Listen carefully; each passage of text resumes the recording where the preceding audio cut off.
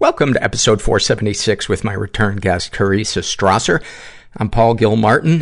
This is the Mental Illness Happy Hour, a place for honesty about all the battles in our heads, from medically diagnosed conditions, past traumas, and sexual dysfunction to everyday compulsive negative thinking. This show is not meant to be a substitute for professional mental counseling. I'm not a therapist. It's not a doctor's office. More like a waiting room that doesn't suck. Maybe there are waiting rooms out there that are fantastic, that people don't want to leave. They don't want to go in there and see the doctor. They want to live there in the waiting room. Big comfy couch, big fish tank, live band, circus performers, tiny version of Cirque du Soleil right there in the waiting room. I want to read an email that I got from somebody wants to be referred to as Mr. N, and he writes, Hi, Paul. I like the episode with Fallon. Fallon is a trans woman that was a couple of episodes ago, and it sparked a question. What is gender? I get sex being XX and XY chromosomes, but what did she mean by, quote, gender is what you go to bed as, unquote? I can't grasp the concept of that. I get masculine versus feminine, but everything else doesn't click. And I wrote him back and I said, first of all, thanks so much for your question. It's great.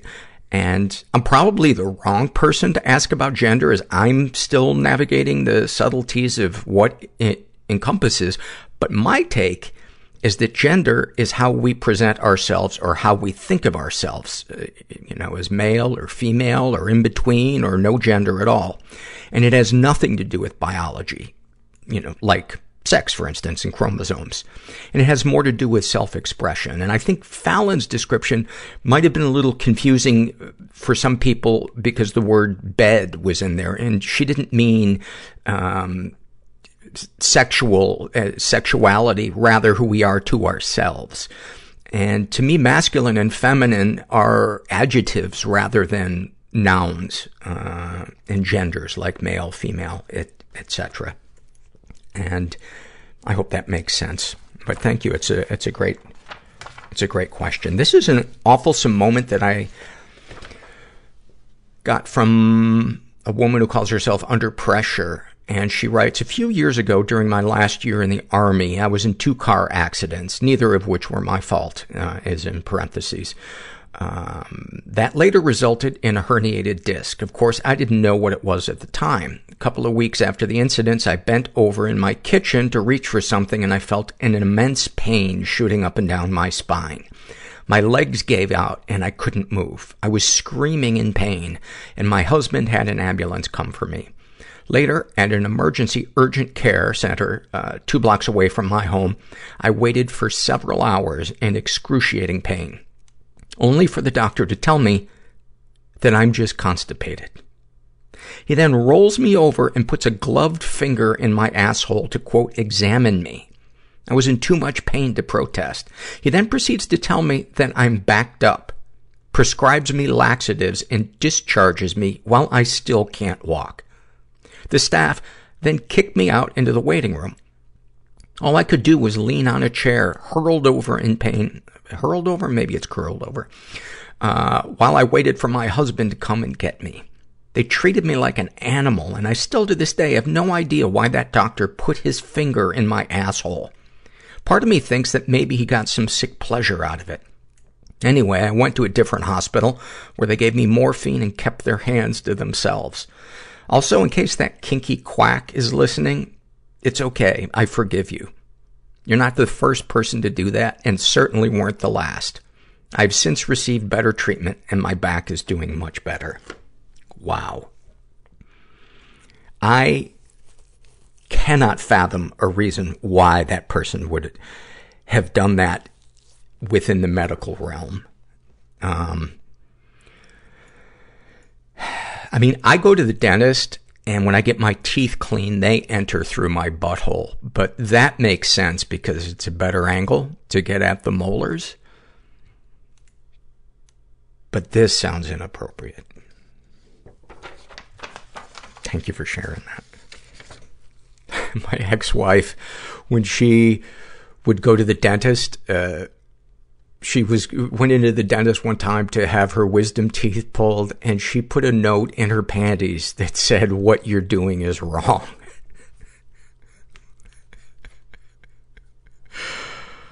Oh, that still makes me laugh. This is from the love survey filled out by a woman who calls herself Village Witch 666. And she writes, I love warm chocolate chip cookies fresh out of the oven. When a cat voluntarily sits in your lap, making a stupid pun and someone actually laughing at it. And when you check your engine, and when your check engine light turns off by itself. That is a great one. Oh my God. It's like somebody going to the, taking your car in for you. This is from the same survey filled out by a guy who calls himself John Hancock Suck. And his love, 2 words, lazy rivers. And I assume that he means the rivers that take a lot of curves and move kind of slowly, which I love. I love just going and just sitting right there on the banks and just enjoying the lazy river and just telling it over and over and over, get a job. Get a job.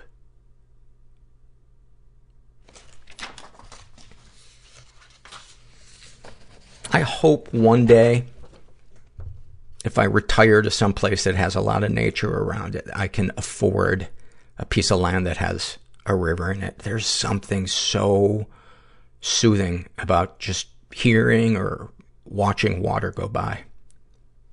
Sometimes I'll just sit on my toilet and flush over and over again and pretend that I'm in the mountains. This is from the love survey filled out by a genderqueer person who refers to themselves as Simmerine. And they write, sinking a hot spoon into a fresh jar of peanut butter and feeling it cleanly melt through the surface. That is a great one. Oh my God. So great. One of our sponsors for today, as always, is BetterHelp.com, an online therapy provider. Can't say enough good things about them. I talk about them every week, how helpful my therapist has been to me and how much I love doing therapy from the comfort of my recliner in my living room. I love it. Love not having to battle traffic, and it's great just doing it by video. So if you've never tried it or you're kind of interested, go to betterhelp.com/mental. Make sure you include the /mental part so they know you came from this podcast. And then just fill out a questionnaire. And if they have a counselor they think is a good match for you, they will pair you up with one, and you can experience a free week of counseling to see if online counseling is a good fit for you. And you need to be over 18. And then this is a love survey filled out by a woman who calls herself Jay. And she writes, I love it when I'm in the shower and the sun comes through my bathroom window and filters through my white shower curtain, making my shower space glow. Even in the darkest times of the year, I can bathe in this soft light and remember that there is still lots of light and warmth in the world. Every little thing feels like the end of the world. The darkness came so quickly. I was so fucking angry. Make me as close to dead as possible. And I felt so powerless. Without the commitment. If there's a word for it, unbearable. It means somebody else felt this way. The feeling is so intense. It is a lot more work. I was frightened all the time. To feed a child's emotional world, everyone feels pain, than it is their superficial world. Everyone suffers. My sexual addiction was the shame. My mom ended up killing that woman in front of me and my brothers. I had to feel that shame in order to feel the pleasure. And I was being a dick to everybody. We are social beings. And the only way you're going to get it out is to cry. We need to be with people. I grabbed them by their throats and led them down to the floor and watched the breath leave their bodies. Well, listen, thanks for coming in. I'm here with return guest, one of my favorite guests ever, Teresa Strasser. You were voted the #1 episode of our first season, and I still think it's a gold standard for this show. It just nailed it on all cylinders, and you're fucked now because you have to try to recapture that, and there's no recapturing it. So it's really a downward slide. Why do you think I've never been back? It's because I haven't wanted you back. It's 2011, we had you on. A little of me goes a long way, Paul. No, I love Once a decade. I haven't seen you in person probably since then. Since then. Yeah. Yeah, I remember you were sitting in my living room on Ambrose Avenue. Yeah. And you had just come out of a super dark place with your first pregnancy. You didn't think you were cut out to be a mom, and you broke down, and you talked about this moment when your dad, you told your dad you didn't know if you could stick around because you didn't think you could handle being a mom. And you remember what your dad said to you? I think I said to him, "You'd be okay, right? You'd be okay." Oh, if I just left. checked out, if I left. And I think he was confused, like, where are you going? Right. I mean, like, left. Yeah. And he said, no, I wouldn't be okay. I'd never be okay. And here's the clip that we're talking about from 2011. Do you mind being more specific about the lengths you were considering going to? Okay. All right. Well, I did call my dad because one of the things that was concerning me was that he was going to take it hard because we're still really close, even though he never bothered to molest me. So I'm really, really close to my dad. Yeah. So I thought, now that I'm a parent, I know that would be a horrible feeling because people would look at you with a stink eye. Mm-hmm. You're the guy whose daughter killed herself. Mm-hmm. And you probably were bad. Like, I knew it would be, but my dad is an incredibly sunny person. He could be sunny about stage 5 lung cancer and there's only stage 4. You know what I mean? Like, he could make you feel better about anything. Right. So I called him and I had already convinced myself that because he was so sunny that he'd be fine about it. Mm-hmm. But I just called and I said, I just want to go. What do you mean? Go where? He's my dad. He knew. I said, I just want to go. I feel like Buster would be better without me. Daniel will meet somebody else. Buster's your nickname for your little boy. He'll be better off without me. I'm not doing a good job. My husband will meet somebody else. I just, it hurts. I just want to go. I just want to leave. And then I said, I know you'll be fine. And he said, I'll never, ever be fine if you go. He got in his car and he came down here. Just, a 12-hour drive. But it was weird to hear him say that. He just said, you're wrong. I'll never be fine. I'll never, ever be fine. And, I talked to my therapist and she said, I explained to her that I felt that Buster would be better off without me because I wasn't doing a good job. And she said, do you know what I did my graduate thesis in? Kids whose parents kill themselves. And he's not going to be fine. He's never going to be fine. So, hearing that I sort of didn't really believe her that he'd be better with me than with, whoever else my husband would marry after me. But when I literally just needed 2 nights of sleep and to be with my child, because I think not being there when he woke up in the morning and being the person who changed his diaper and just being the first, I didn't feel like his mom. And, it was a really weird transition for me. I didn't have postpartum, but there was something unreal about it. I'd get in my car and see the car seat and I'd wonder, whose car is this? Why is there a baby seat in my car? It didn't, and I thought, why do I feel this way? Why don't I feel natural? And obviously, not obviously, but I think I was just freaked out that, I was going to be, like my mom. I was going to greet motherhood with a very weak handshake. Mm-hmm. And I wasn't going to like it. I wasn't going to be good at it. I wasn't going to be a natural. I think of it like basketball players, there are Michael Jordans. Those are naturals. And you see those moms. And then there are Derek Fishers. And, they work hard in the off season and they have hustle and you want Derek Fisher. And then there's people that are just stiffs. You know what I mean? Mm. And, I thought, that, because of the way I was raised and because my mom didn't like being a mom, that I was just scared. And when I had a few days, the other thing is that my mom was living here to help with the baby. And I think having her around was... She was or was not living? She was here. Because I would get up at 4:30 and leave, and she would come over every morning to help with the baby, which was very generous. But I think being around her all the time was deeply painful, because she would say things like, well, we're just not naturals, about yeah, and when she'd see me interact with my kid.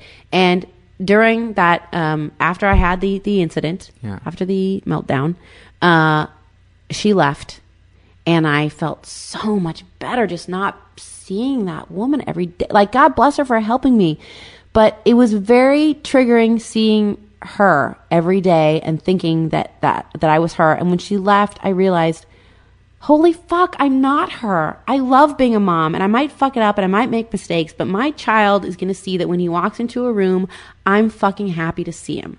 And that's the end of the clip. Heavy. I'm just going to let the silence sit. How's it going? Just before we started recording, you were sharing with me how difficult it had become having so many dark conversations, and you were glad I was here to lighten it up. Yes. 30 seconds in. And I was suicide the one, talk. Yes, and I'm the one that started off. Maybe there's something inside me that is just so drawn to the darkness in human beings. Well, I know there is. Like, I'm so excited that Mindhunter has a second season coming Thursday night. Every day I'm like, oh God, I can't wait to watch that show. Just counting down. Can't wait to watch that show. But I think there's just a difference between watching a show about that stuff and sitting down and talking to somebody who's going through something that's super dark, that has no resolution. Well, I think one of the day I spoke to you, I felt so free, because here's something I couldn't tell you on that day. Are you ready? Mm-hmm. So I told you that I'd been having a hard time. I had a little bit of a misunderstanding with a mental health care professional, that they felt that it would be better if I were not out and about. And so they wanted to hospitalize you. Yes. So there was a misunderstanding, and I was like to think that I was 51-49. But they felt that I was 51-50, and we disagreed. And I've debated about whether to tell you this until this very moment. Really? Why would you hesitate saying that? Have you not said anything publicly? Nope. No. The only people who know this are the therapists that I had, Sharon and Tarzana, who feels horrible, because basically it was her fault. She's a great therapist. And then, it was the greatest thing that ever happened to me. And when I saw you, it might have been 2 days later. What was the greatest thing that ever happened to you? Having a mental breakdown? All of it. Having the breakdown, getting locked up, and then getting free. Because, and I don't mean to make light of this, because there are people for whom... You've earned your right to make light of it, Teresa. I can't believe I'm telling you this. If you had never been oh my God. in a psychiatric institution and you were shitting on those who had been, Paul, that would be different. I fucking flew over the cuckoo's nest. Well, I tried to fly over. What but happened? I went in. What happened? Okay. So what happened was, as I talked to you about, there had been a couple weeks where I had severe sleep deprivation. I had an 18-month-old. He kept getting sick, and it was nothing serious. It was like a sinus infection, hand, foot, and mouth disease, ear infection, but he was always up all night, and I was doing morning radio at KABC. So I'd wake up and do the news. In fact, the day I was 5150, Paul, I did the news on the radio. Wow. So I was overtreated, and it could have really hurt me. How do you mean overtreated? Well, what was wrong with me was just a classic sleep deprivation, like what would happen to, an air traffic controller, a pilot. But this happens to moms, especially new moms. I had an 18-month-old, but it just happened that there was like a run of illnesses, and he would be up all night. Right. So I started having auditory hallucinations. I could hear him crying when he wasn't crying because I was hyper vigilant. I was on high alert for the sound of my child crying. And also I worked this morning radio job. I had these weird hours. So I was up to leave at 4.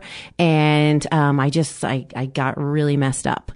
And as well as having the things I talked to you about, the fears that I'm not doing a good job. I'm not cut out for this. I'm not going to be good at this. Right. Here I sit. Which were exacerbated by your mother also telling you that. Yes. I mean, we were at the park and she saw a mother, like, if it was a movie, it'd be like, just sun dappling through the woman's wavy hair, and she was whirling her kid around joyfully. And my mom looked at me and said, "We're not that. We're not naturals." She said, "We're not naturals." Like it was baseball. Mm-hmm. And like my swing had a hitch in it.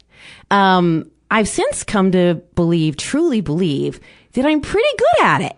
I now have 2. And, of all the doubts and fears I have about myself and insecurities, how good I am as a mom is just not one of them today. I make mistakes. I'm pretty good. You said that book, Being a Good Enough Parent, really helped you. I remember that from the episode. I think I had read, and by the way, you know where I read it? In the mental, because I don't want to can I call it a nut house? You can call it whatever you want. By the way, I should say that I've never felt saner.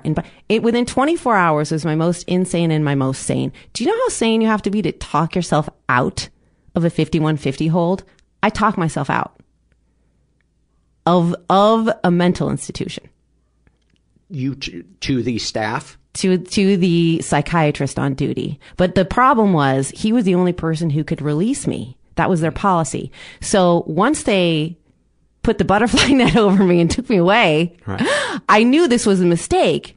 The weird thing was, and I don't want to scare anyone off of ever checking into any institution. Right. And that's part of the reason why I was nervous to talk about it, right, because there is a suicide epidemic and there's a mental health care crisis. And if anybody needs help, do not be afraid to get help in an institution. It wasn't the right thing for me at that moment because what I had was sleep deprivation. Right. And that is why I was slowly losing my mind. And when I got in there, the policy was if you've been 5150'd, you go to the A ward. That's the most extreme, like we found you on the street wandering naked with one shoe and a toaster.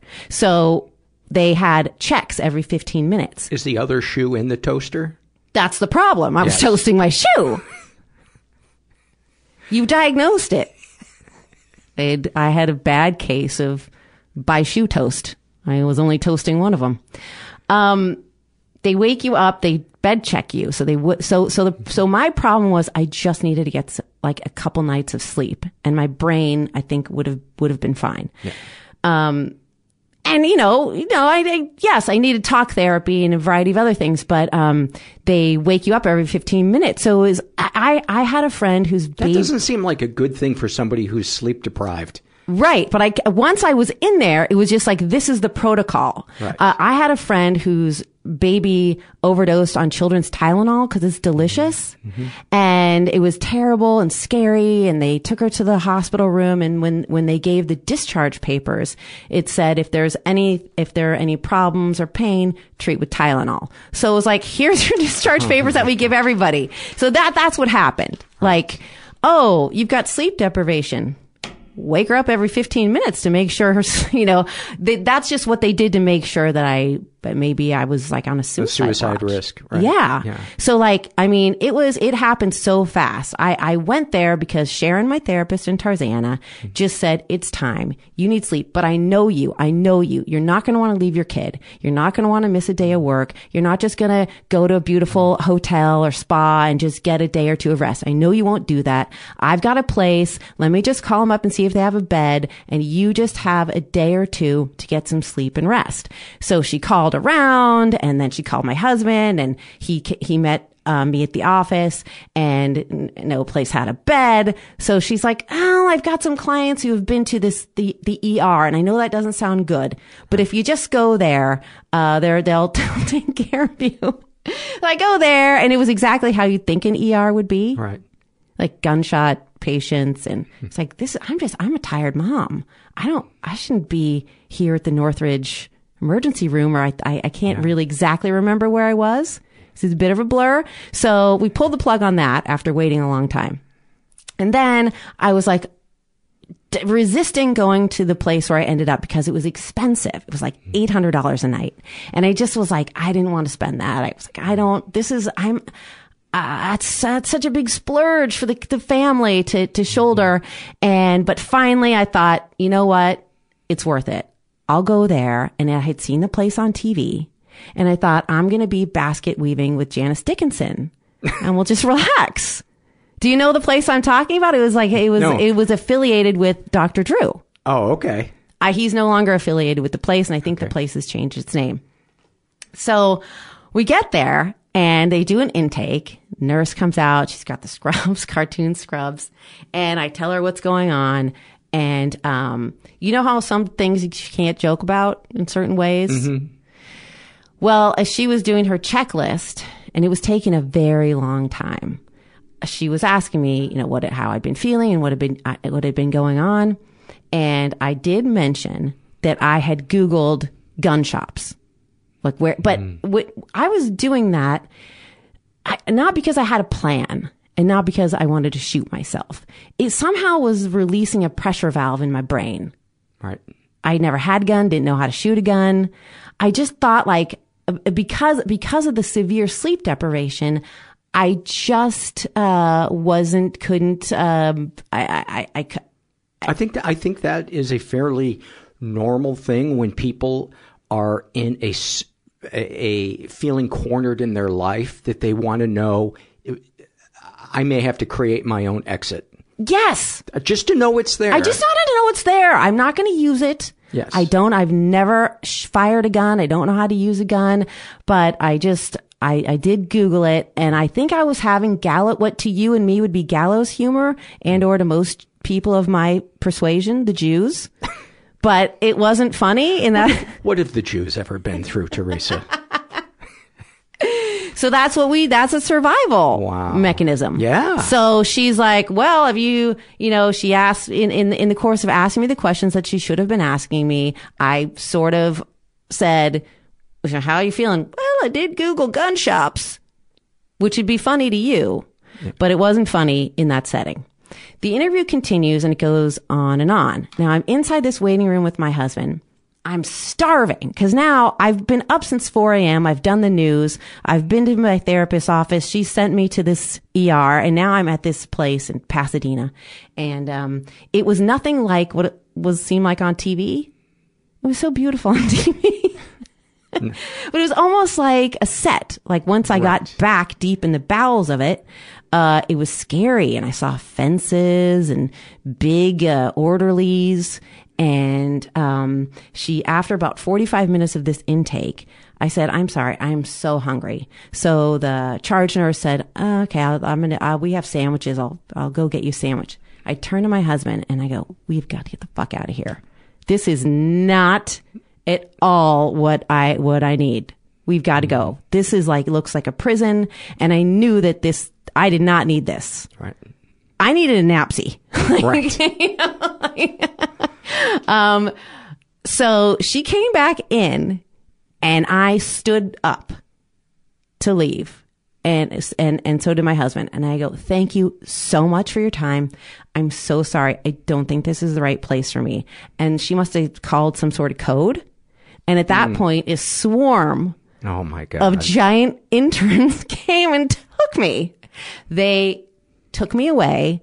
As I was crying and looking at my husband, I had like a Sister Helen Prejean where I was reaching out. Oh my God. I hope the last face I see is a face of love. Oh my God. Yeah. That's heavy. And then once you're in, do you know how hard it is to explain to people that you're crazy? Because the null hypothesis from inside after they've taken your bra and your shoelaces is obviously you need to be here. Right. And you just don't know what's best for you. Right. It's like prison. Nobody thinks they're guilty in prison. Yes. So everybody's got, a reason why they had to rob the bank. Right. It was a mistaken identity. Sure. So I tried to tell anybody who would listen, and I've never gotten my shit together faster because as I asked a couple questions, I was like, what is this? Well, we keep you for 48 hours, or maybe it's 72 hours. It might be 72. And then I go, then what? Then, we decide if we can release you. And, then what? Well, if we decide we can't, then we keep you for 2 weeks. It was like, being struck sane. Like, anything that I was ever worried about, oh, I'm not a good mom, whatever, I can't. Get your shit together, girl, because your shoelaces have been fucking taken, and your bra, and you're in here, and they could keep you in here 2 weeks. And in my mind, I thought I could be in here 6 weeks. I could, like the thought of not seeing my child for 24 hours, or the thought of not seeing my child was like, you're just so horrific. And my husband, like, he's just a Gentile. He doesn't know to, like, get a lawyer. And, like, looking back, he should have just immediately gotten a lawyer and said, this is actually dangerous. Because for people who need that level of treatment, it's a godsend. Right. And it should be done. And you should be 5150, and it saves lives. And I want to make that very, very clear. Unfortunately, for me, that was not a good place to be. Yes. And that's not to say that you didn't have a heap of issues on your plate that also needed to be dealt with, just not in there at that time. Yes, exactly. And I was so scared because I said I wanted to leave, and they kept me. And the experience of being a prisoner, really? Mm-hmm. Involuntarily held. It was and when I saw you, it was a couple days later, and I've never felt so free, and I've never appreciated, like, I still can see it to this day, walking up a hill out of that place, and just like autumn leaves, sunshine glinting, and I just thought, I'm going to have sex with my husband every day, and I'm just going to sleep, and I'm going to figure out how to be the best mom to this child. And I know that my husband and this child, I know everything now. I know that that's all that matters, and I'm going to figure it out. And when my husband came, he visited me, and it was just like in a movie. Like, I was in the yard. There was a basketball hoop with no net. There was a guy that thought he was Jesus. Yeah, those guys are dimes a dozen. There was 4 Jesuses on my ward alone. Yeah. How can you all be Jesus? I don't mean to make light of serious mental health issues, but he came to visit me, brought me my toothbrush, and he brought me this book, which was The Happiest Toddler on the Block. And I had all night to read that book because I was awake all night being bed checked. And everything in that book, I know it sounds stupid because it's not like, Viktor Frankl or some deep philosophical text, but I absorbed what was in that book. Yeah. And it really helped me. Struggle is struggle. To me, it doesn't matter where it ranks historically. Struggle is struggle. It's still the same emotions. Underneath it is fear, uncertainty, insecurity, whatever they may be. But, wow, that's such a trip. And I tried to explain to everybody, this has been a mistake. Then you get a phone call from a phone booth, and I called Sharon, and she was horrified, and she felt responsible, and she called them, and she said, this has been my client for many years. This is not the right place for her. She is not a suicide risk. She's sleep deprived. She's having a rough time, but you're over treating her, and it's dangerous. Please release her. We would, but now it's too late because there's protocols and procedures, and only the psychiatrist can release her. Great. Let me talk to him. He won't be until tomorrow. So I was up all night, and I had my husband bring me my sanest outfit, and I spent the whole night reading that book and planning everything I was going to say to convince this guy to let me out. And he did. To his credit, he did let me out. And he is now dating Sharon from Tarzana. Isn't that a beautiful love story? It's so how beautiful. They met? Yes. It's so... From her couch to their couch. I don't know. Wow. Yeah. Wow. So when I saw you, I knew,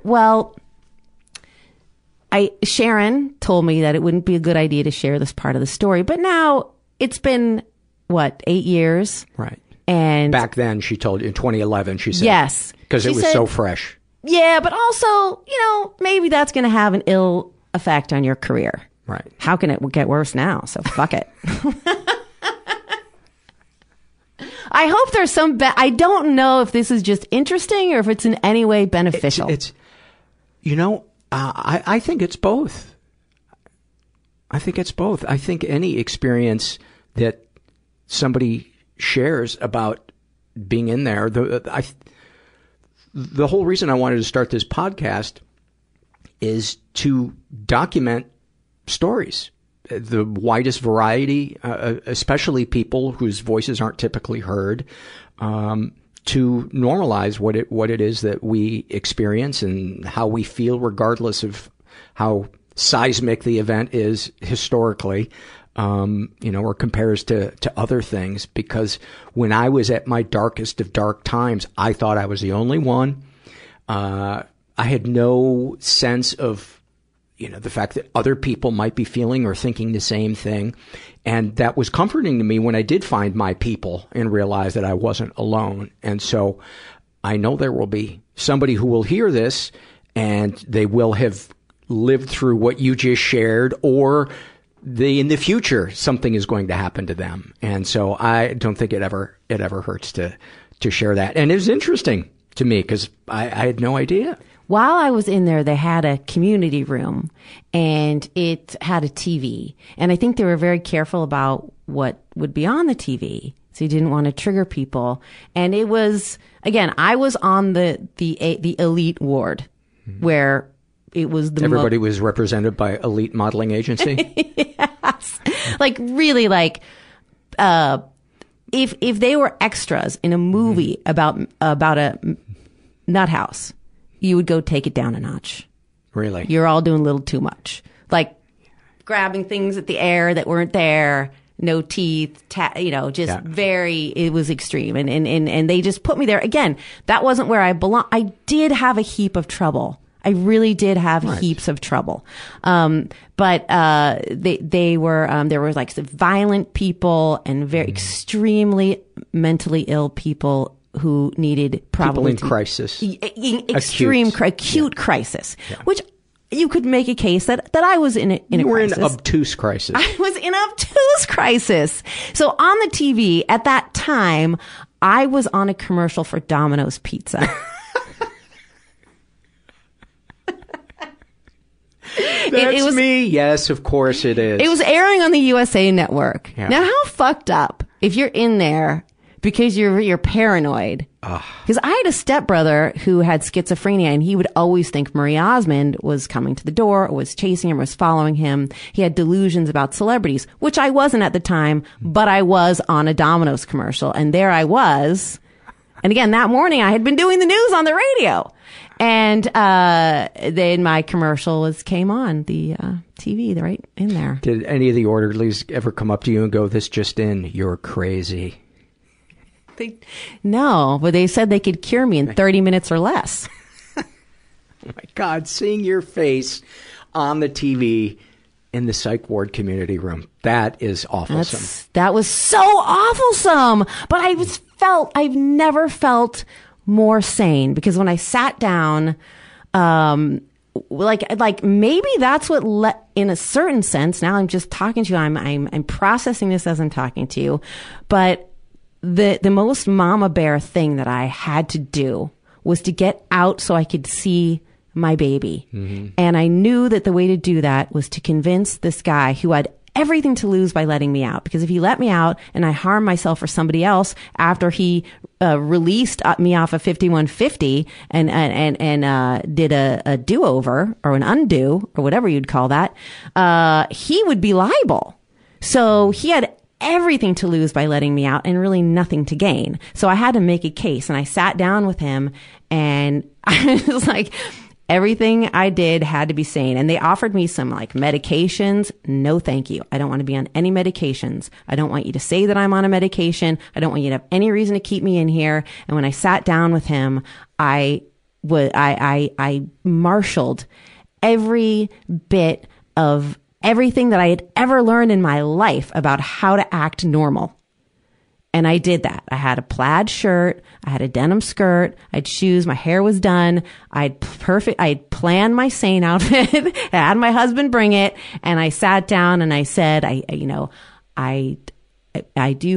am running into some issues. I'm a new mom. I don't feel that this level of treatment is right for me. I will check in with you tomorrow at your office. I will check in with you however often you need me to feel safe that this is the right thing. But I do believe that I would be safer at home with my family. And, there was maybe we talked for 2 hours and then he said, you're free to go. And, perspective. It's just like, maybe it's not perfect. Maybe I'm not perfect. Maybe I'm not a perfect mom. Maybe this is hard. Maybe it's harder than I thought. I can do this. I am going to do this. And right after that, my son was in daycare and I had a lot of guilt about it. Mm-hmm. And one of the things I did was I just picked a day and every Wednesday I just took him out of daycare. I kept him home and we just did activities and it was hard because he was just he was a spirited kid. And, we took a mommy and me baking, which he hated, but you try. Sure. I take him to the Americana. We'd ride the choo-choo train. We'd play. We'd go to Cheesecake Factory. I just leaned into it. It was so hard for me, and I just leaned into it. And right about 3.5, it just became so easy. When he was 3.5. Mm-hmm. So about 2 years of doing that. Yep. And he just almost like muscle memory. When he could ride he got on a bike at 3.5 with no training wheels, a regular bike, and he rode it. And as soon as he could do that and he could have an autonomous moment and be free, he just was happy. He just got easy. And now he's just, there's nachas. That's a Yiddish word, which is like, he's a pride and joy, full-time pride and joy. It was just front loaded for me. Yeah. What a great way to describe it. Front loaded. Mm-hmm. My second baby wasn't like that at all. They just have different dispositions. And maybe it was, I already knew what to expect. I was like, I got this. But he wasn't as spirited, the first one, he cried. He was hard to soothe. And when you have that kind of baby, my second one is the one that makes you feel like everyone feels like this baby loves me. I'm a great mom. And the first one was like, I don't know what I'm doing. Your dues. You paid your dues with your first one. Yes. And now I have all these fears and loves. I feel like I derailed your whole pod plan. No, not at all. We got time to do fears and loves. And I liked hearing that story. You did? Yeah. Okay. You can feel free to delete it. I love that you are more insecure than I am. And that is refreshing. That is really, really refreshing. It's so nice to not be just the person in the room just feeling like they have no idea where their place is. Do you frequently feel that? Oh my God. All the time. I don't in my support groups, but I do, so many other times. Even playing hockey, I will feel like, am I an advantage to my team? Or am I one of those guys that when, they shows up, you're like, oh, well, we're going to be a little slower tonight. Yeah. Almost everything in my life I will just examine from different angles because I'm never really sure where the truth is in anything. And I want to cover my bets. Do you know that you're good at this? I do feel that I have blind spots at this, but I feel that there are enough parts of it that I'm good at that I should be here and that clearly people listen to it. So because you're very, very good at this. Keep going. I've never been able to listen to my episode and for some reasons that now are more clear. Yeah. But I felt when I was I felt so free because what did it matter if I sounded stupid or boring or basic? Nothing mattered because I was free and I could have been in there for 6 months. And it came across. I think that's why it's such an exceptional episode is because you just opened up and it just all poured out. And I think ultimately that's what we want is we want human connection. We want vulnerability. We want to lay our cards on the table, but we're afraid to be the first one to do it because we're afraid our hand is embarrassingly bad. I got a pair of twos, and I don't want you to see it. I've never had a pair of twos. Never. I've had a king jack, but I've never had a the pair of twos. twos. I listen to your show, and I always think the tone is right. You come in with a joke at the right time. You're respectful. You're empathetic. And I don't think that we could have had that conversation. I could not have had that conversation with anybody else on earth. Well, that's fair. Incredibly flattering and very difficult to take it in. Take that in. Take it in. Let's go to the fears and the loves. Let's do it. Because that compliment makes me itchy. This will be a little hydrocortisone for your soul. Let's do. Let's start off with fears, and then we'll do loves. Good, because this is right on theme. Yeah. I'm afraid of being back on this show. When somebody really likes me, I think the best thing to do is never see that person again. When someone believes in me or thinks I'm talented or goes out on a limb to support me, I'm terrified of losing that love. So whenever possible, I make a clean break.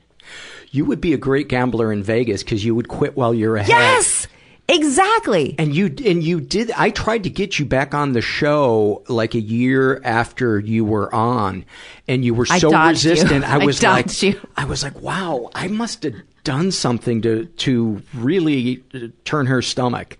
But then you told me, no, I feel like it has nowhere to go but down. And I was like, oh, that's why we get each other. And I'm proving that I was right. No, you are not. You are not. My fear is that journalism will never get better, only worse. Yeah. I fear that too. How's that for heavy and shitty and bleak? Give me a fear. I don't even want to think about that one for too much longer. I'm afraid people will get Teresa Strasser and her bullshit issues fatigue. We get it. You were chubby. You binge ate your way through your 20s. You had an evil stepmother and a tuned out, benignly neglectful mother. Your brother died of cancer. Your dad lives in a trailer park. You're so insecure about yourself. Blah, blah, blah, blah, blah. There are real problems in the world. That was like a professionally mean voice in your head. Yeah. That's got the goods to turn pro. Thank you. Think if I keep working on it, 10,000 hours, I've got so much more than that. Do you remember what you said when we were doing fears and loves? You were just tearing it up and you said, I am the Usain Bolt of fears. Yeah. And that was my 100-yard dash. Yes. I am afraid. I try not to get political on the show, but this is a fear of mine that's recurring. My fear is that Fox News will never decrease in popularity and working class people will keep getting manipulated by the 1% and the world will eventually be like Mad Max. That's horrific. Yeah. I'm scared, speaking of journalism not being the same, that I've gotten lucky so far as a writer, but when it comes down to it, I'm only 30% as talented as I need to be to truly connect. I'm only 30%. 30%. You know, I started as a writer. It was back when there was journalism. Mm-hmm. It's like tweets, but you held it in your hand. And it was more than 141 characters. Yes, I guess now it can be longer. But yeah, when I take a look inside, I think I'm only about 30% as good as I need to be as a writer. But maybe 40. As long as I sit here, it's going to go up 10%. You have the best title of a book, Exploiting My Baby, as the name of her. Oh, thank you. Pregnancy memoir. Have a book since that one, or was that the last one? No, I'm thinking about it. Thinking about a humorous grief book. Because what's not funny about people dying? You're a better writer than you give yourself credit for. Thank you. So, I'm afraid that I'll need surgery on my hip from playing hockey, and I will get so incredibly fat and depressed that I will never play it again, and I'll just be like that mom from Gilbert Grape. I'm afraid that I will not be able to tolerate the anxieties that go with parenting. If I have to watch my kid pitching from a comfortable distance behind the snack bar and through my fingers, how will I survive the rest of it? You're afraid watching your kid pitch? Oh, it's horrific. Oh, because you're afraid horrific. He's going to get a line drive right in the face? No, I'm just afraid he's going to start walking kids. Yeah. Can't find the strike zone. I'm like, they even have a name, PMS, pitcher mom syndrome. That you are taking on all of his emotions. I just want him to do well because how much he loves it. But for him. Not for you. Yeah, not for it to reflect on me, though Gotcha. It does reflect on me.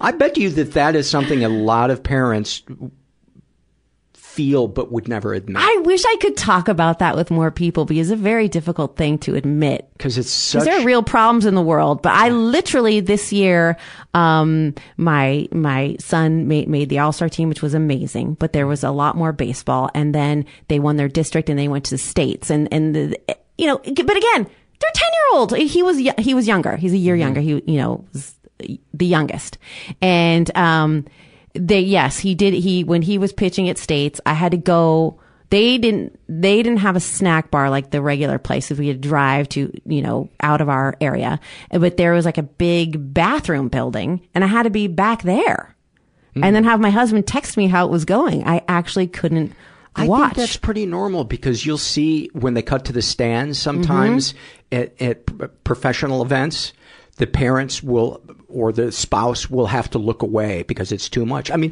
but that's at the Olympics. Like, I can't, this is just a state little league.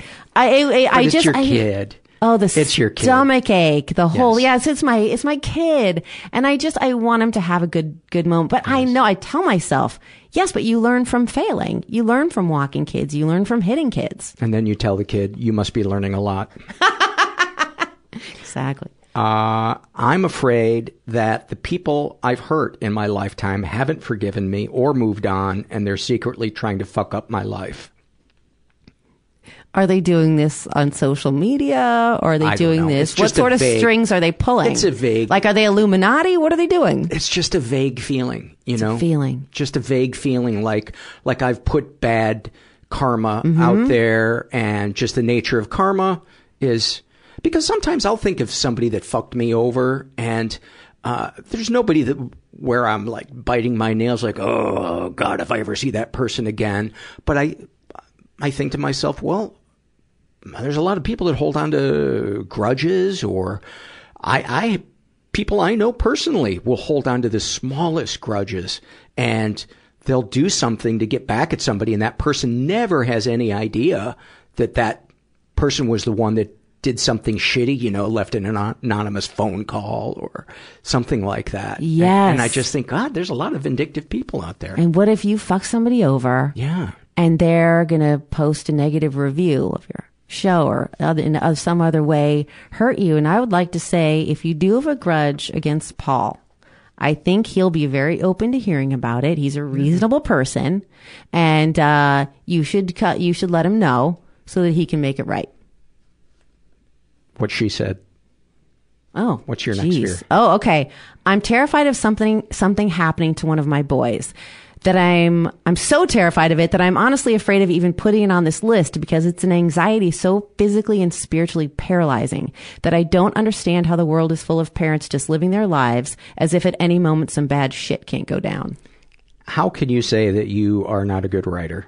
That is a beautiful, beautiful flow right there. Thank you. This one is really trite and vindictive, but I'm afraid that we will never get to see the worst spammers suffer publicly. Wouldn't that be a catharsis to have, not feed them to the lions, but some version of that? Yeah. The annoying people that fuck with our lives. Right. The spammers, the people that steal your identity. Mm-hmm. They'll never pay. But if you believe in karma, and you do, then they're going to. You just might not be around to see it. Do you want to hear about my fears of aging? Yes. I'm afraid that I can't Oprah the aging process. I don't feel empowered and wise. I just feel that my neck doesn't look good, and my knees have wrinkles, and my left tear duct looks sunken. I have to Facetune in every picture right here. Why is this sunken on one side? It's not symmetrical. I've been looking at your face for a half hour, and I did not notice it. Thank you. Yeah. I am afraid, we're getting to the dark ones now. Oh, good. I'm afraid that life will become so grim that suicide will be the best option. Sorry. Oh, for fuck's sake. Sorry. How am I going to bounce back from that? Sorry. Give me your next fear. I'm hearing the MASH theme song in my head right now. They say suicide is painless. Yes. I'm going to argue it's very painful for everybody. Yes. For everybody. This is a fear. These are not plans. These are fears. I'm just a little sensitive because some people came and took me and butterfly netted me for saying a similar thing. Sometimes you just have to air the fears, and it's a way of processing the dark feelings, and it's healthy and good. And sometimes it is a cry for help. Yes. Okay. And this is not me saying that my life is bad now, and if it continues this way, this is like that life will get grim, that global warming will get, et cetera, and everything. All the fears that I have right now, if they perfect storm their way. Yes, end stage capitalism, global warming. Exactly. Kids in cages. Yes. I'm afraid that I don't know how to be a good self-starter. Thus, my baby podcast will be lost in a sea of hundreds of thousands of podcasts, and I will have wasted my family's resources trying to do something I have no real knack for doing. Did I mention I have a new podcast? You didn't. When did it start? I think we're on episode 20. It's with Gina Grad, who you know from the Adam Carolla Show. Awesome. And she was a great guest on this pod. It's called Easy Listening, and Easy Listening with Gina Grad and Teresa Strasser, and it's a podcast about podcasts. We play clips and we talk about what we're listening to and why we love it. And that's a great idea. I'm shocked that somebody hasn't. I was too. Because the biggest problem is there's so many podcasts. There's 700,000. Yeah, you feel like I want the best of the best. Yes. And so we pull clips, and every week we talk about either something that's just stuck with us over years or something that's new that's just been released. And so it's Pod Soup, but we couldn't use that name for legal reasons, but that's essentially what it is. It gives you the idea, but it's easy listening. That's so funny because just today I was listening to Greg Kinnear on Marin. I heard that too. And I thought, why hasn't somebody done Pod Soup yet? That's what we're doing. And I was wondering, I wonder if that's legally available. That's so weird. Isn't that weird? That's so weird. And what's the name of it again? Easy Listening. Easy Listening. We'll put the links to all that stuff on the show notes for this. I'm afraid that I will be stricken by some disease that renders me totally dependent on people's help, and it will never be enough, and I will live the rest of my days resentful, suffering, and sad, and that my primary emotion every day will be a feeling of abandonment. Do you want me to come over and wipe your butt? Because I'd do that for you. Would you? Yeah. Well, I know that my girlfriend would do that. No disrespect. Would spare anybody else. I know that she loves me that much. That's got to be a good feeling. It is a good feeling. I'm afraid that I somehow passed on my achievement addiction to my kids, and that they also won't know how to be happy or feel worthy of love without continually winning trophies and awards. Welcome to the Jews, Paul. Welcome to the Jews. You want to survive? You better be good at some shit. Achieve. No second place for you. Achieve. Win, win, win, win, win. Book the next job. Win the next award. And everybody's got to know about it. It's got to be something that, your Grandma Esther can brag about at Bridge. Isn't that, that's what it's really all about, is you're feeding Grandma Esther's bridge game. Well, in my case, since we are in the mental illness happy hour. I think what happened with me is when my parents got divorced, there was chaos. My mom had 2 jobs. My dad was fixing cars 6 days a week. And, they weren't necessarily cut out to be doing the best job of parenting. Sure. And there was just a lot going on, and my mom was pretty distracted and busy. So for me to get her attention, I remember I had a report card that was A+, A+, A+, A++, A++++, and I would just come home after ballet class, and I would come home and open the encyclopedia and just start writing reports about whatever, because it took so much to get anyone's attention, and it made them happy. It made her happy. Like if I could win the spelling bee, or if I could get a part in the play. And I just felt like you can't talk me out of it now, because I make my husband talk me out of it, but it doesn't work. I go, if I was a dishwasher and if I never did anything ever anymore, because a lot of days I think like the best is behind me, and I'm not going to be able to achieve many things. And because he doesn't understand, he can't even answer the question because it's so out of the realm of his understanding that I would think that. But it's such a deeply held belief that I didn't even know I believed it until this year. Right. I just thought I've got to keep achieving things. That's your normal. Yes, of course. Yes. This is how this is why people love me, for being good at things. Right. And it's a shock when you find out that love can actually be something else. It can be totally unattached to achievement. I still don't even really get it, because if you're like, I just love you for you, but what is that? Yeah. Isn't me the thing that is good at, tries hard and does well? Right. How can you separate the dancer from the dance? I wasn't good at ballet, though, and didn't win any awards or trophies. Well, that's why your mom never really loved you. Exactly. Give me one more fear, and then let's do some love. Oh, God, how do I pick? I've got, okay, I've got two more. All right, give me both. Okay, this is pretty girly. It might be too letting you into the world of the female reproductive situation. That's all right. I'm afraid of the day I stop can't even get this one out. I'm afraid of the day I stop getting my period. I never thought I would be so excited every time I need a tampon. I don't want to not get my period anymore. And I know that's going to be happening. Isn't it kind of bittersweet, though, that you won't?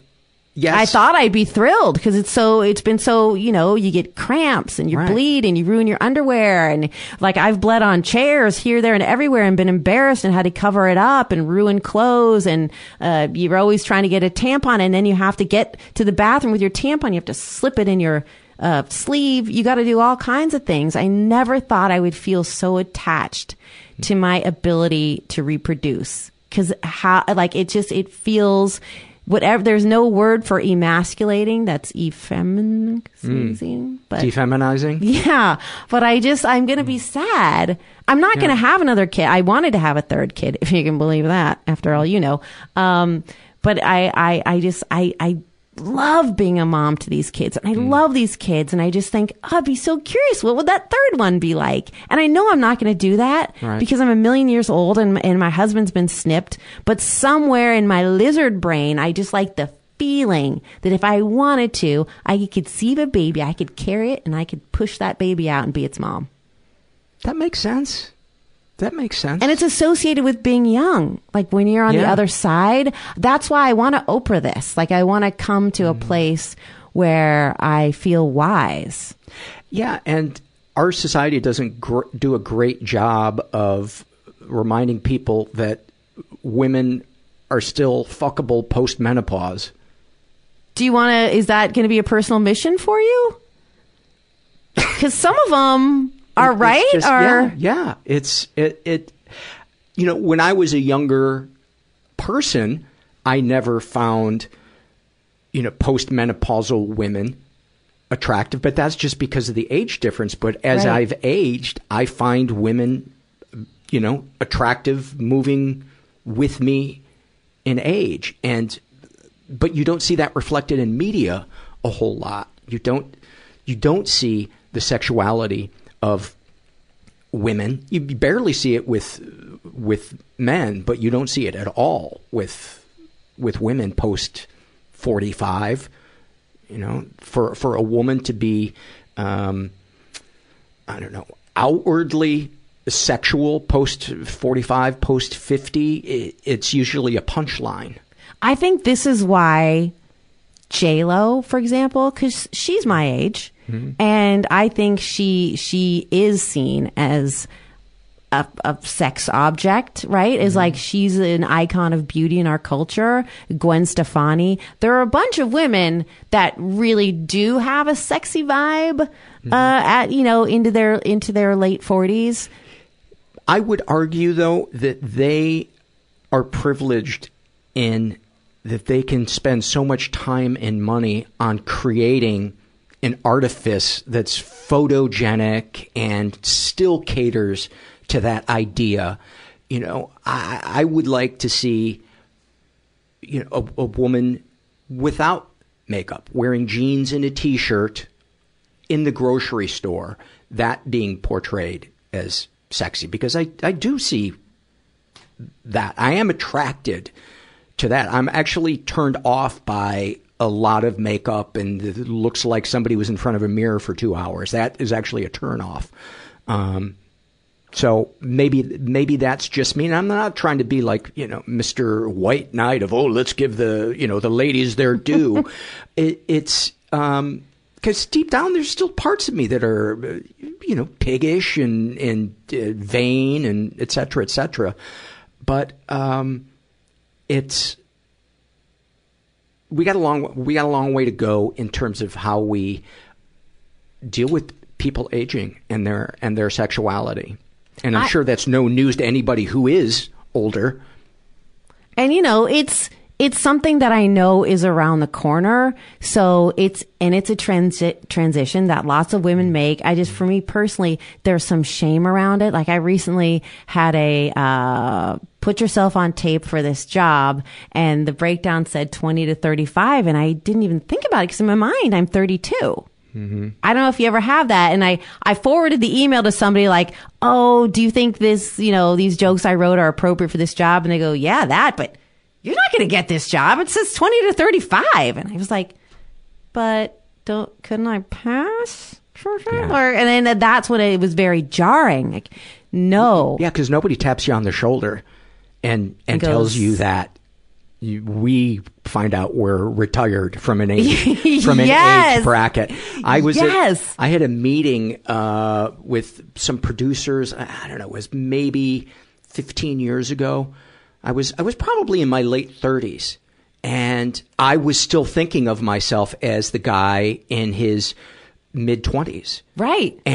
And I said, oh yeah, and maybe this guy, he gets a job in the office and the older women are trying to rob the cradle or whatever you want to say. And one of them kind of went, but you're like 38 and I had forgotten that I was 38 and it was so embarrassing.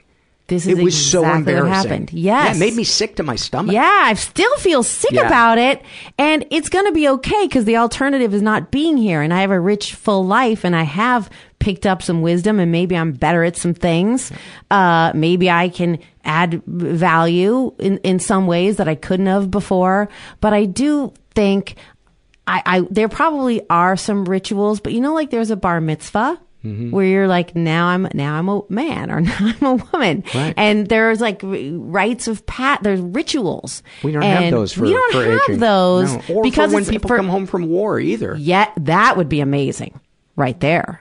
Where there would be... We're just like, okay, reintegrate. Reintegrate as opposed to like, you're going to this special, beautiful place and there's going to be a group of other veterans that just got home and there's going to be a staff and you're going to talk through things and you're going to, have some time to decompress. And yeah, right. That would be brilliant. Why don't you should found that? So what I'm saying is that getting old is war. That's what I'm trying to say. You've compared it, and I need a bar mitzvah for in a few years from now because I'm going to miss having to buy tampons. And it might be sooner. I just don't know. I don't know. You don't know when it's your last period? I interviewed Catherine Hahn years ago, and she had crayon. Her kids took crayon all over her white couch, and she said, I was like, oh, that's really cool. She goes, well, actually, the idea came because I bled on it, and then I thought, what the fuck? Let's give the kids crayons.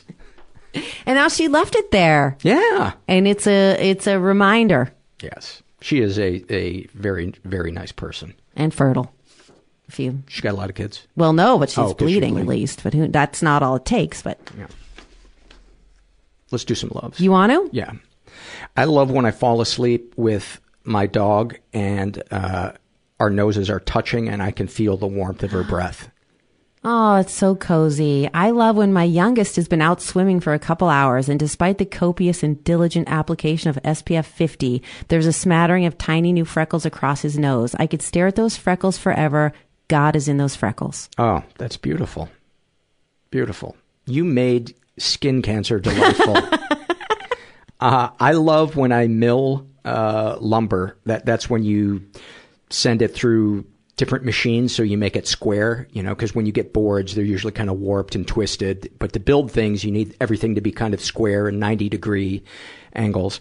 I love when I mill lumber and then I look at the pile of wood that I've just squared up, and not only am I proud that I know how to do it and feel lucky that I have the tools to do it and the time, but that it's now all available for whatever project I want to use it for.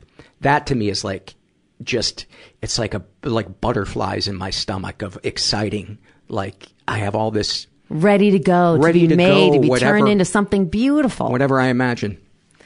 I love the memory. I'm sorry, let's get a little baseball heavy because there's just been a lot of that this summer. I love the memory of my older son striking out the third batter in a playoff game. I can still see him in my mind's eye on the mound, trying to be cool, but also slightly pumping his fist before trotting back to the dugout. I could live in that moment forever. Oh, that's sweet. That's sweet. I pitched when I was his age too, and it's an intense feeling when you do well, when you're pitching, which I did not always do. But the only moment that I ever saw my dad express joy was when I pitched and we beat an undefeated team, and he came leaping out of the dugout so excitedly. I was embarrassed. I was embarrassed for him, but it was also nice because I'd never seen my dad express joy.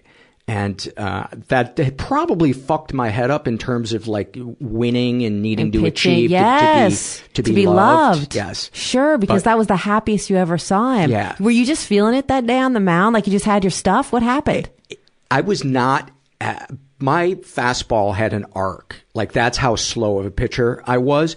But I was able to get it where it needed to go. Yes. And I think you just let enough kids fuck up on their own, you're going to do okay. You're just, if you can find somebody that just doesn't throw a lot of balls, just get in the strike zone. That was pretty much it. But yeah, kids would make fun of how slow of a pitcher I was. Till they struck out. And then your dad leapt. He actually levitated. He was so happy. Finally, Paul's done something to make me proud. He was like a leprechaun with a backache. His little leap coming out of the dugout. It was so like off balance, and yeah, it was endearing. It was endearing. I love lying in my hammock with Gracie, my dog, on my stomach, and just enjoying the quiet of nighttime. That's a beautiful, peaceful moment. This is my last baseball one, and I promise you that. I love when a little league pitcher is struggling on the mound and the catcher flips up his mask and approaches the mound and puts his hand on the pitcher's shoulder. Then the shortstop and first baseman come in to surround the pitcher in a secret boy world of baseball brotherhood. That is... I love it when sweet. I'm watching the majors do that too. I love when they have that, like he's lost his stuff and he just needs a restart and everyone comes out there. Yeah. I don't know what they're saying, but they put their arm over his shoulder and with kids, you can see them like trying to get their breathe. They're messing with their hat. They're just like trying to gather themselves. And then cause it's a secret brotherhood that I've never been part of. I have been part of those, and it's great because there's no question that you are a part of it, because physically right there, it's a group and they're walking to come help you. And to me, when I look at it, this is the antithesis of what we might call toxic masculinity here, because like, hey, I see that you're struggling up there. I'm going to take a moment and I'm going to give you some supportive words, and I'm actually going to physically put my hand on your back, and this is going to be okay. You got this. That's what we should do when we see people just out in the day, somebody angry on a train or something. Just like just a group of people just kind of get around and put a hand on their shoulder, time out. Hey, buddy, what's going on, man? And then everybody just comes in. Yeah. It's like, you got this, okay? Yeah. Just take a breath. Yeah, here's my number. You know, yes. You need to talk to somebody. A meeting on the mound. Yeah. What's bothering you? Oh man, I've felt that before. That does suck. Of course you're stressed out. I've been now up get here. Fucking back in there. Yes. We got this. Well, let's do this. And I like that too, because there's no time for it to really be indulgent. Right. Because you got to go back, and you do have to finish the inning. Yeah. So much sports talk today. So much sports talk. I love when my girlfriend and I help each other through something emotional, and then I feel even closer to her than before. That is like one of my favorite feelings. You must be so good at that. I think I am good at it. Mm-hmm. Boy, that's really hard for me to say that. Yeah. But I really, it's taken a lot of work for me to get here, but I feel like I am a pretty present and connected boyfriend for the most part. I'm surprised to hear that you would doubt that, because you're like an empath's empath. Okay, you want me to put it in pitching terms? You're the Sandy Koufax of feeling. Oh my God. You're right. Slinging the heat. It's getting right in the strike zone. You know how people feel. You reflect it back to them. You're sensitive and you're present. Why would this be a surprise to you? It's the Irish Why are you Catholic sweating? thing. You're Yes, doing something. It's the is Irish happening. Catholic. You put a compliment on an Irish Catholic and they will sweat. The Jews are not much different. We schwitz. Yes. Then I'm schwitzing. Yours. I love when I'm nervous about a performance or audition of some kind, and my husband, incredulous, puts his hand on my shoulders and says, "You're Teresa fucking Strasser." Oh. Like, that's a good thing. Yeah. That's awesome. That's awesome. He sounds like a great guy. He is. He's Irish Catholic and a little bit Polish. I love when my girlfriend comes to watch me play hockey and I look up and she's in the stands wearing my hoodie. And I just feel like, wow, she's not bullshitting me. She is in. She's in. She's watching hockey. With in my your sweatshirt. hoodie. That just gave me a boner. Yeah. Yes. Yeah. She's there for you, watching you do a thing that you're good at doing, wearing your hoodie. Yeah. Man. And then how she talks to me points. afterwards, she's like, telling me nice things about. Okay. Well, we're going from baseball to hockey to basketball, and I swear this is my last sports related. I don't mind sports ones. Because this is what my kids are passionate about right now. I love when I call my dad in the middle of the day to recount some stupid thing that happened in one of my kids' basketball games the day before, and we parse it like it was the NBA Finals. And I know my dad has pulled his bike over to the side of the road just to talk to me for as long as I want, and I know that we are talking about nothing, but also about everything. And in those moments, I know that I am loved. Wow, I almost don't want to do one after that, because that was so beautiful. That was so beautiful. Do you want a palate cleanser? Well, here's my shitty next one. I love turning off the critical comic voice in my head and just laughing at silly dog videos on YouTube. And I just laugh. What are the dogs doing? Maybe they're just walking on their front legs, or, one of them's got a diaper on and is walking funny, or it's sliding down the stairs, or it's just running around like an idiot. I don't need to be witty. I don't need to be clever. It's just I can just enjoy this. Yes, they're just their excitement at life just reminds me that there is still innocence in the world. And what's more innocent than a baby or a puppy, something just super, super excited to be alive and isn't even self-conscious about the fact that it's super excited. Actually, you do one more and then I'll do my last one. Okay, so should this be my ultimate? Should I pick my last one? No, I'll do this one and then you close. Okay. I'm putting the heat on you. Oh, okay. I love that if I were to die tomorrow, I would be able to say that I know what love feels like, that I took chances. And while I made mistakes, I also got to do and see and experience some really cool shit on this planet, that I feel a lot of meaning and purpose in my life. And some of it actually because of my struggles, which makes them less shitty. That was beautiful. And speaking of Viktor Frankl, Man's Search for Meaning. Amazing book. You're finding it. I've found it. I love when I hear the song I Can See Clearly Now in a store or hotel lobby or elevator, because my mom loved that song. I played it for her from my iPhone in the hospital when she was unconscious and very much dying. I don't believe in this kind of shit, but when I hear that song, I like to think she's talking to me. She's saying, "Look all around, it's nothing but blue skies." I love that song too, by the way. Love that song. Funny story. The reason she loved that song is because it was her song of celebration when she and my dad got divorced. So, kind of a diss to him, but she was so happy being rid of my dad. She would blast the song. Like, she could see clearly now.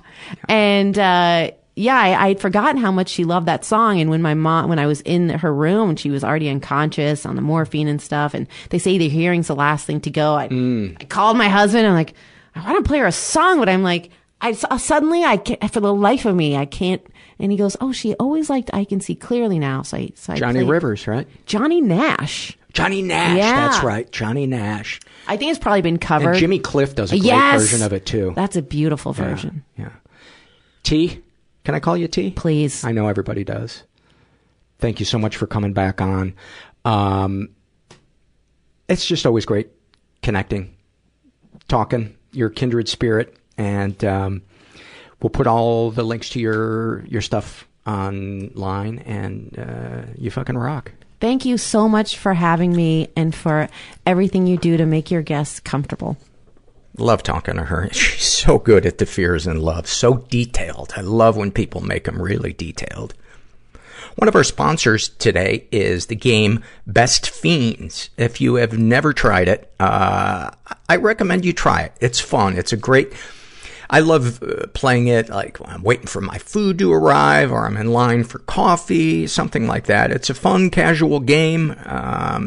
If you've never tried it, you can download it for free. Tons of people have downloaded, over 100 million downloads. I struggled at first leveling up on it. And I kept getting stuck around level 10. The gist of it is it's kind of a puzzle game, kind of a visual puzzle game. And it's the bugs are the good guys and the slugs are the bad guys. And you can purchase level ups if you want, but I like to go old school and earn them. And so to get enough stuff to level up, I just went back a couple of levels and built up the stuff that I could then use to spend to level up. And it felt like I earned it. So if you want to check it out, go check it out.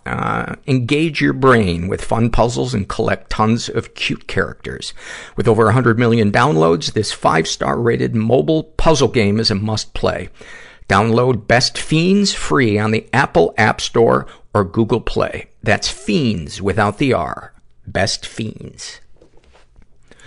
This is an email that I got from a guy named John Brown William, and he writes, "Good day. I'm sorry for using this minute of your time to introduce myself to you. I am Honorable J.O.B. William, the senior advocate and also a personal attorney to your late uncle who was unable to finish his will before his untimely death." I was shocked to get this because my mom was an only child and my dad only had sisters.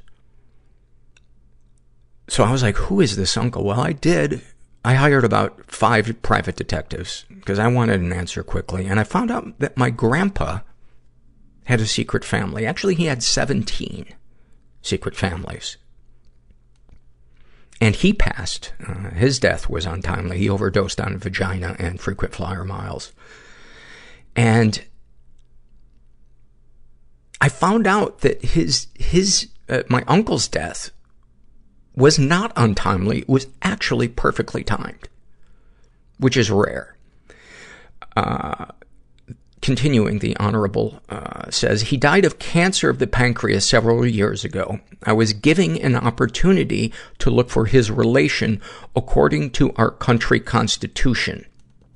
For those of you that don't know, my family is mentioned in the Constitution. It's in the lower part. A lot of people are like, give up on the Constitution about halfway through because it does get pretty boring. But at the bottom of it, it says, except the Gilmartins, and then they take away all our rights.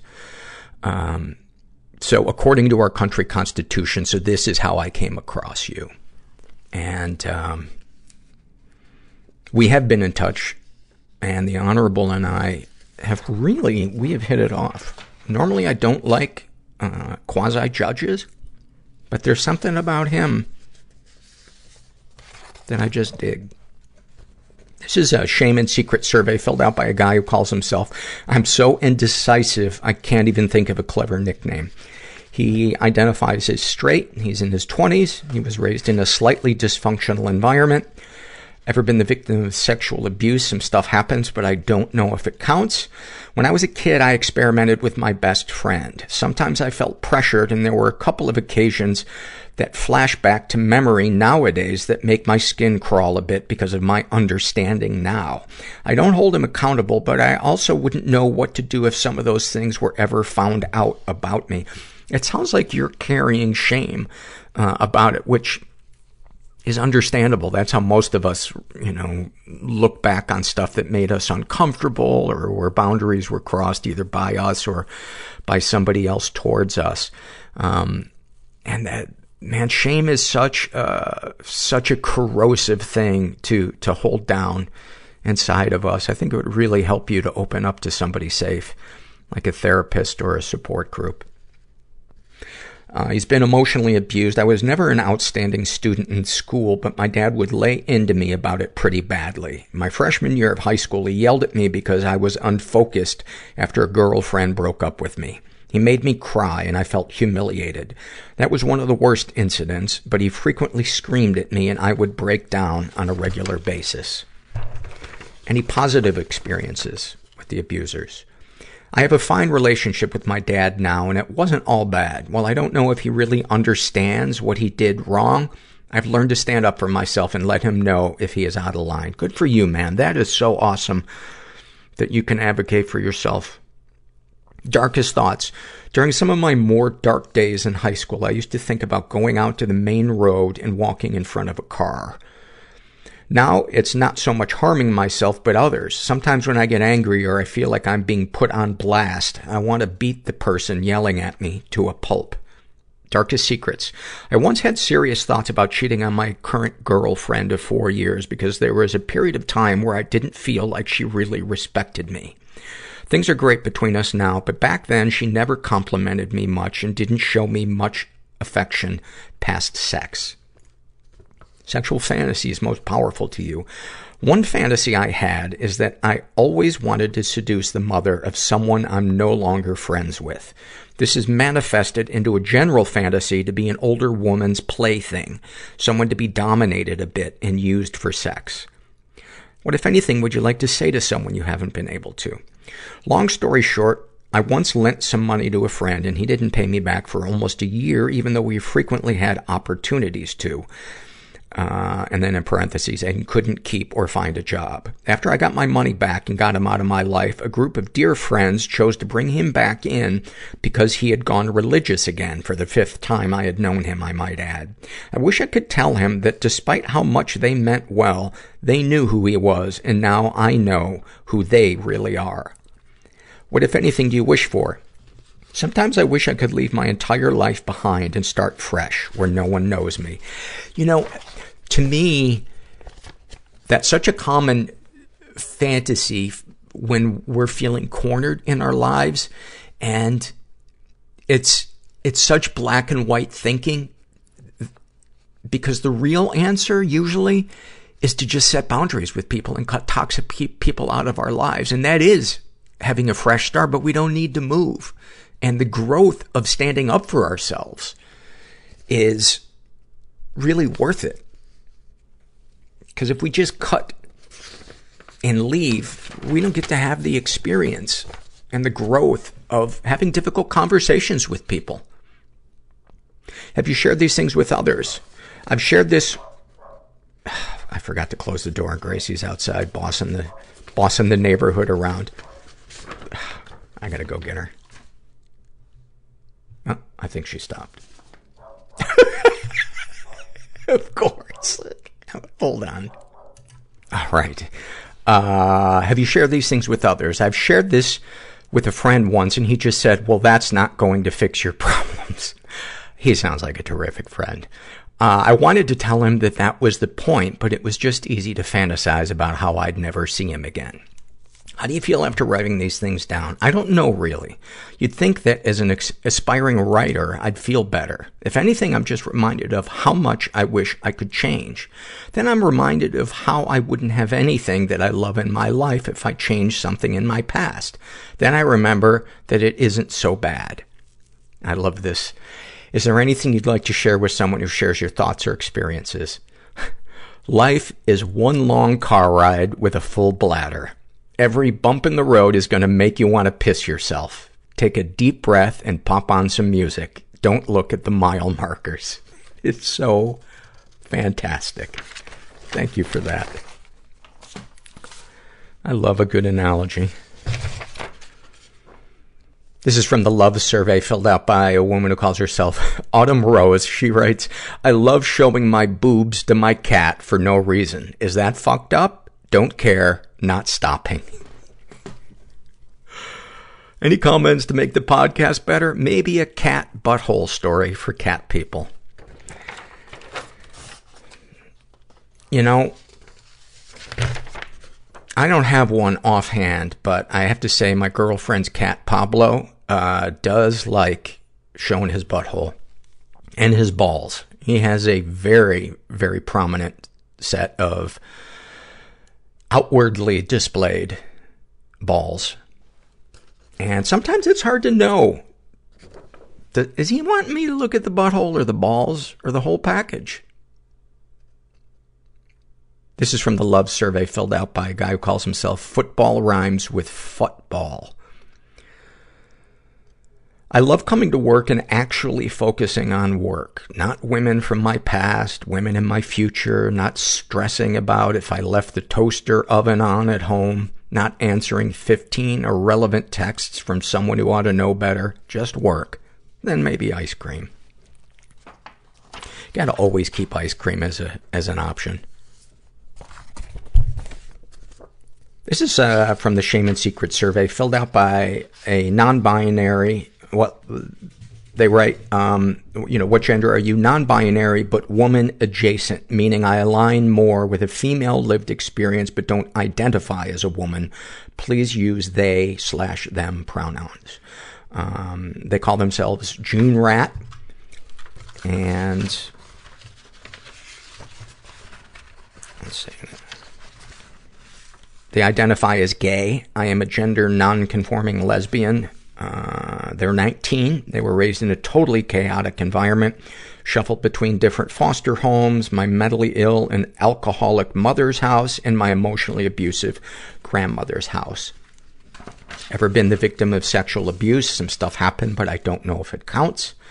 In the wake of a relationship that had lasted almost 3 years, I began sleeping around with people I had barely met and barely liked, or explicitly didn't, including men.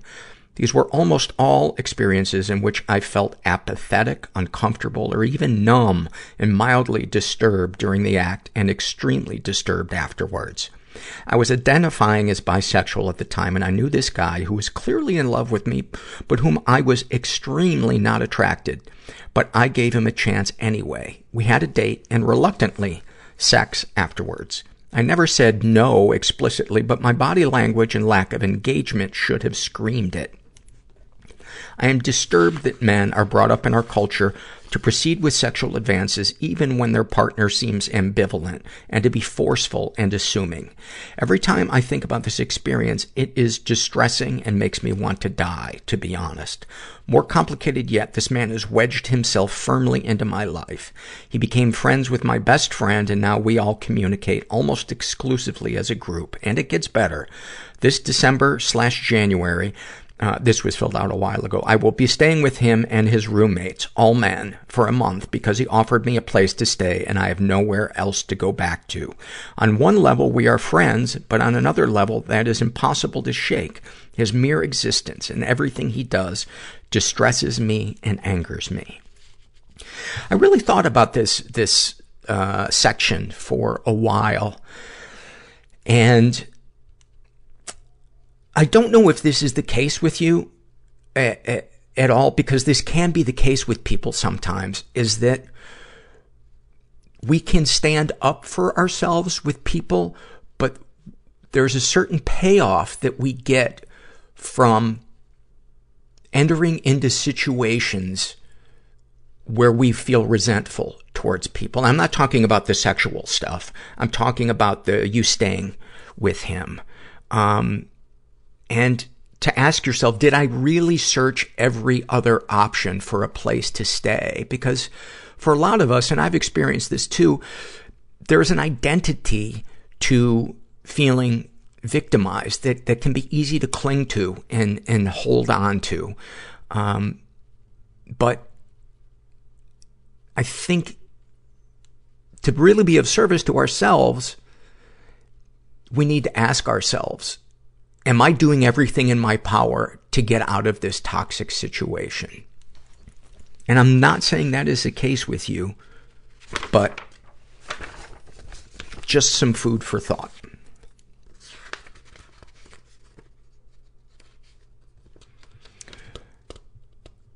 They have been emotionally abused.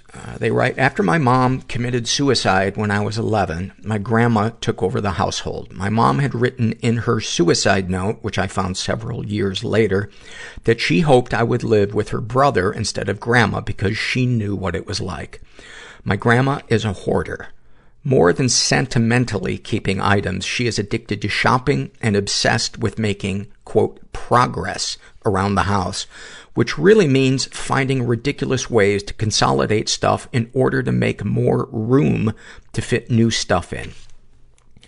This really is the center of her life and all she ever talks about. Starting around age 10 or 11, she conscripted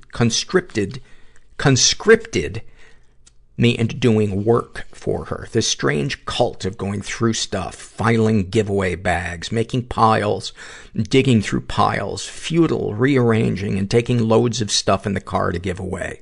We worked every day for 7 or 8 years, 2 to 6 hours each day, including Christmas, Easter, Thanksgiving, New Year's, birthdays, etc. Wow. My older sister and uncle were always very concerned about this being legitimate child labor violation. I mean, there's clearly so many childhood abuses going on here, or that went on there. Not only was this work monotonous, frustrating, and how futile it was, no real progress was ever made, although we did manage to clear out an entire hoarder's house when she moved, and stole my entire adolescence away. It was fucking painful. I was constantly being yelled at, told that I did everything wrong when I tried, told that I was lazy when I didn't try as hard, told I was stupid and stubborn, no one would ever love me, and best of all, called crazy. I thought something was wrong with me, because as I saw it, other parents had their children do chores, so why do I get upset every time I have to do some work? Am I really this lazy? I lived every day with fear. I dreaded coming home for breaks off school. During those dreaded summer breaks, I would be so isolated that I would spend several weeks at a time, if not months, without ever spending time with someone other than my grandma. When I wasn't physically isolated from other people, I was psychologically isolated, forced to lie since I was 4 or 5, unable to express what was going on the other side of those closed blinds. In 6th grade, I became great friends with a girl from school and essentially became part of her family, which was amazing to me because I had never had a family unit. One day, my grandma oversaw me make a joke about her to that friend. Over the course of 2 years, my grandma broke down my relationship with them to nothing, even though I had held on so tight. She made lies after lies about why they were bad people, including that her friend made ugly faces, and when I spent time with her, I started copying those ugly faces. It was always somehow my fault, too. Any positive experiences with the abusers? Yes, I have positive memories with her. We used to have fun going out and trying different restaurants for lunch. I'm thankful that she provided needs for me while I was growing up and helped me out when I was in some difficult situations I couldn't get out of alone. She does cute and funny things sometimes, but it's so hard to appreciate any of it because there are bad feelings whenever I think of her or am around her. I mean, God, who wouldn't? That is horrifying. Horrifying. So trapped That kid was so trapped. Darkest thoughts. When I lived with my grandma, I often wished that one day I'd get a call that she had died so that I could be free. And sometimes I envisioned strangling her to death or stabbing her. Sometimes I wonder if my dad died or finally succeeded in killing himself, if I would feel anything at all. At times I wish that I was born without any genitals or sexual parts whatsoever, male or female, so that no one could make me feel vulnerable or objectified. I'm ashamed to admit that sometimes I wish my mental illness would get worse, specifically psychosis, so that I could understand the suffering my mom went through. I've had sexual fantasies about my therapist. I bet this is common, though. Yes, it is super common. Darkest secrets. Very few people know that I was actually there the night that my mom killed herself when I was 11. I was too oblivious to know what was happening when she said goodbye, and too paralyzed by fear to know to call 911. So I just watched her wheeze and her body go cold, and no one was answering my calls, and I didn't know what to do, so I just went off to school the next day and let someone else find her. My grandma found her and has seen the official autopsy results, but does not acknowledge that it was a suicide or that I was there while it was actively happening. I feel guilty that I didn't pay enough attention to her leading up to it, and then I never called emergency services. That is so heavy. And you were fucking 11 years old.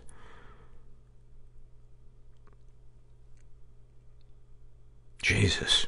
When I was 17 and licensed with only an instruction permit, I used to take my new, still uninsured car out for late night drives. One night I even drove an hour out to see a friend I met online and back in the middle of the night. Within a month, I totaled the car and the accident was my fault. I pissed my pants and fainted, although no one was hurt. After that, I was sickly paranoid that the cops and the people I hit were stalking me and showing up at my house. Sexual fantasies most powerful to you. Being in control is incredibly sexy to me. I really want a cute submissive that respects me and loves me more than this world. Sometimes I feel like if a partner worshipped me enough, I would start to believe that I'm worthy. I don't think any person's love can fill us up. They can add to our life, but they can't fill that empty part that we need to fill ourselves. I know that sounds like such a new agey cliche, but it really is true. What, if anything, would you like to say to someone you haven't been able to? I would like to tell my grandma in detail how fucking badly she has hurt me. I want her to really listen and to truly understand it, and I don't want her to say anything back. I know this is a pipe dream. Several years ago, after my first severe episode of depression, I told my sister that I had been struggling, but that somehow it was my own fault and that I was over it. I want to be able to open up with her about what I go through, but I can never get it out or it comes out wrong. Have you shared these things with others? Sparingly, but I long to express it fully without shame. So much so that it becomes the subject of almost all my writings and songs, and that I feel like the people I live with think that I am, besides being a shut-in, an emo fuck that likes to masturbatorily dwell on their painful past. How do you feel after writing these things down? I feel like avoiding my feelings by taking a bunch of kratom, K-R-A-T-O-M, and sleeping all day, but I already did that the last 2 weeks straight, and it's a tired theme. I am hopeful that someone will relate and not all my suffering will be for nothing. Man, thank you. Thank you for going so deep on that. Whew, that was intense.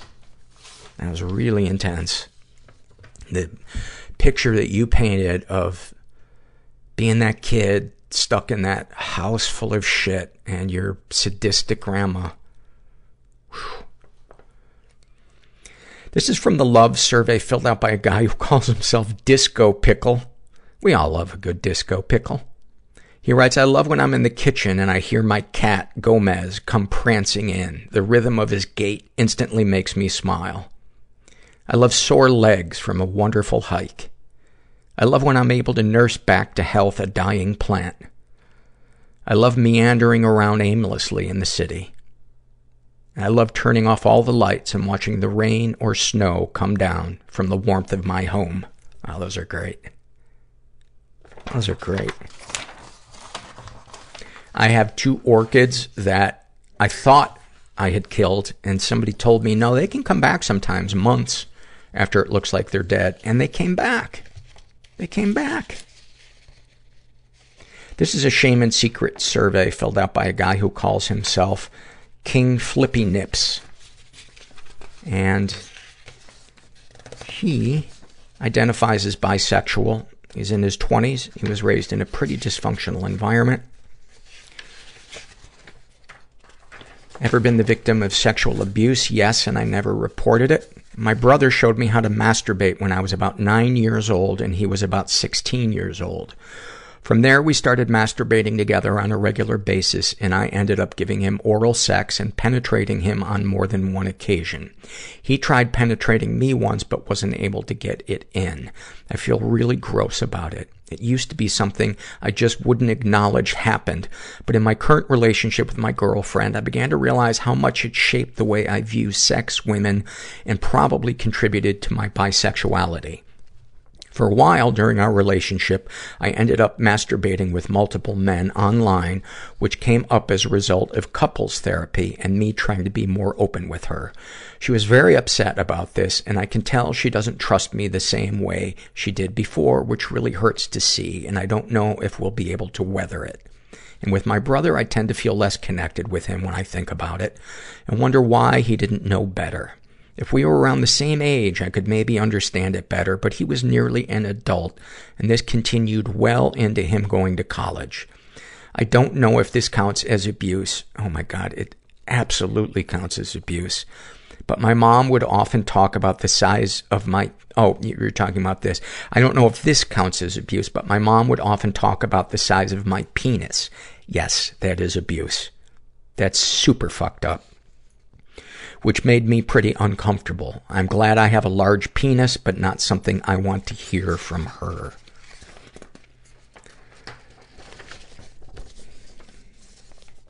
He's been physically and emotionally abused. My mother has bipolar disorder and would go in between periods of laying on the couch nonstop to periods where she would clean, cook, etc. all day until 3 or 4 a.m.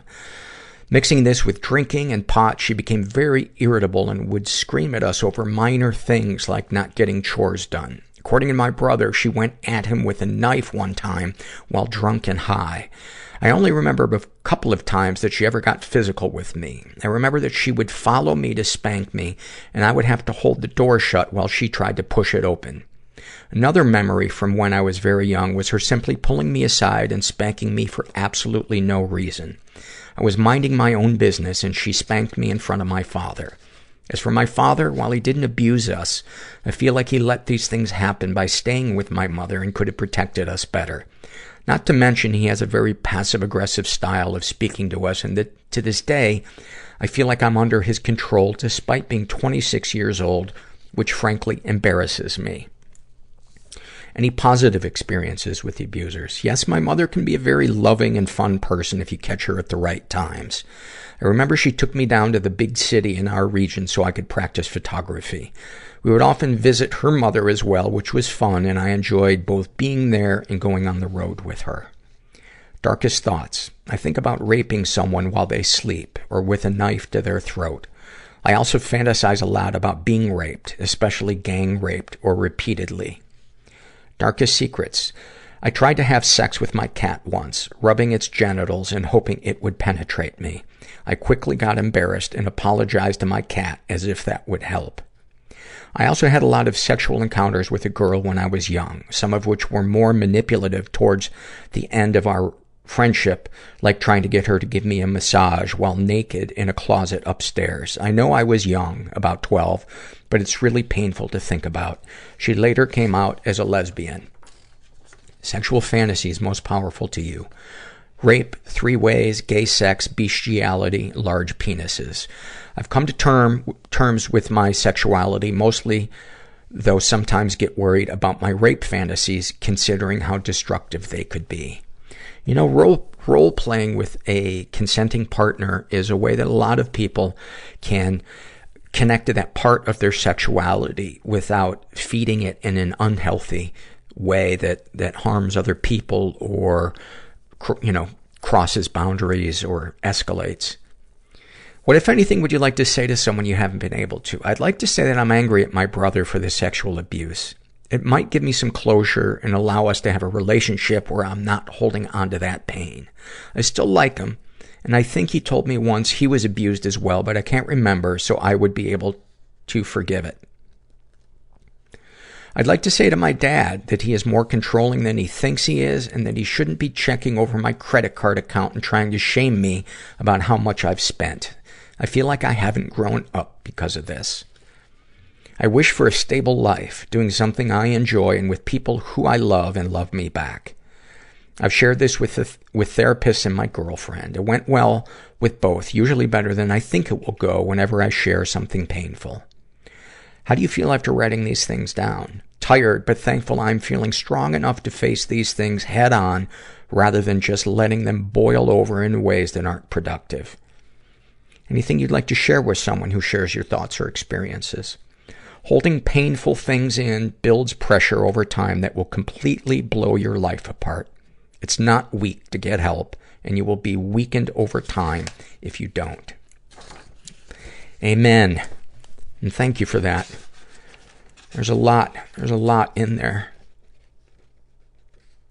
A lot in there. And, as I was reading it, I think you hit the nail on the head in the end, which is to turn around and face these things, instead of just wanting to compartmentalize them and bury them. And, because that can get so corrosive. This is from the Love survey filled out by a woman who calls herself Tail Wags and Face Licks. She writes, I love when I get to work on something and I look up in what feels like minutes and it's really been hours.